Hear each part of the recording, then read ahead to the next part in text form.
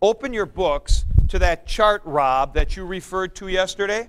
It's the one on page 178.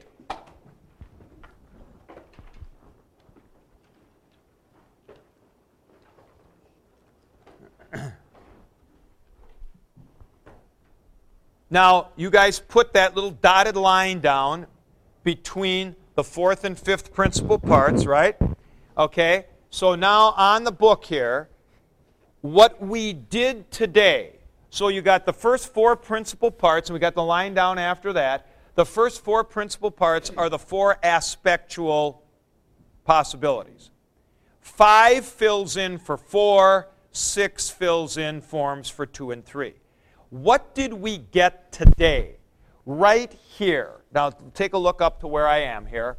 We got elelikain under number 4, the second one down. And then, and then lipo is the next diagram, but just stick with leo. Elelikain. And then under number 5, yesterday or 2 days ago, we did the double set of forms at the top of number 5, lelimai, lelimai. Today, for tomorrow, Wendell, we're getting the next 2 down, elelimain, elelimain. See, that's what we're getting.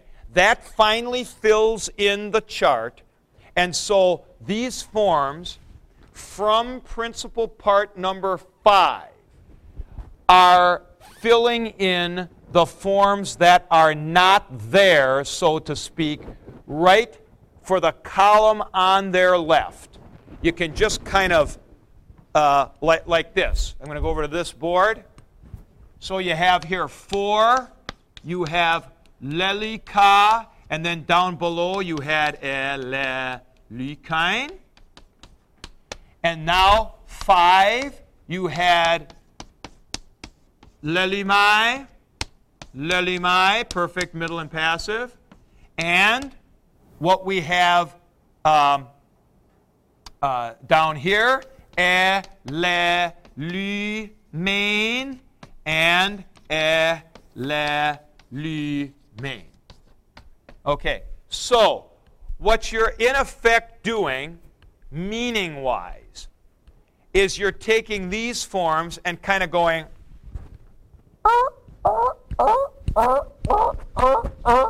and moving them over. These forms are giving you the meanings that are missing from principal part 4 because you don't do the forms off of them. What are you doing again? All right. What we are doing again is this. We're going, that's key to this.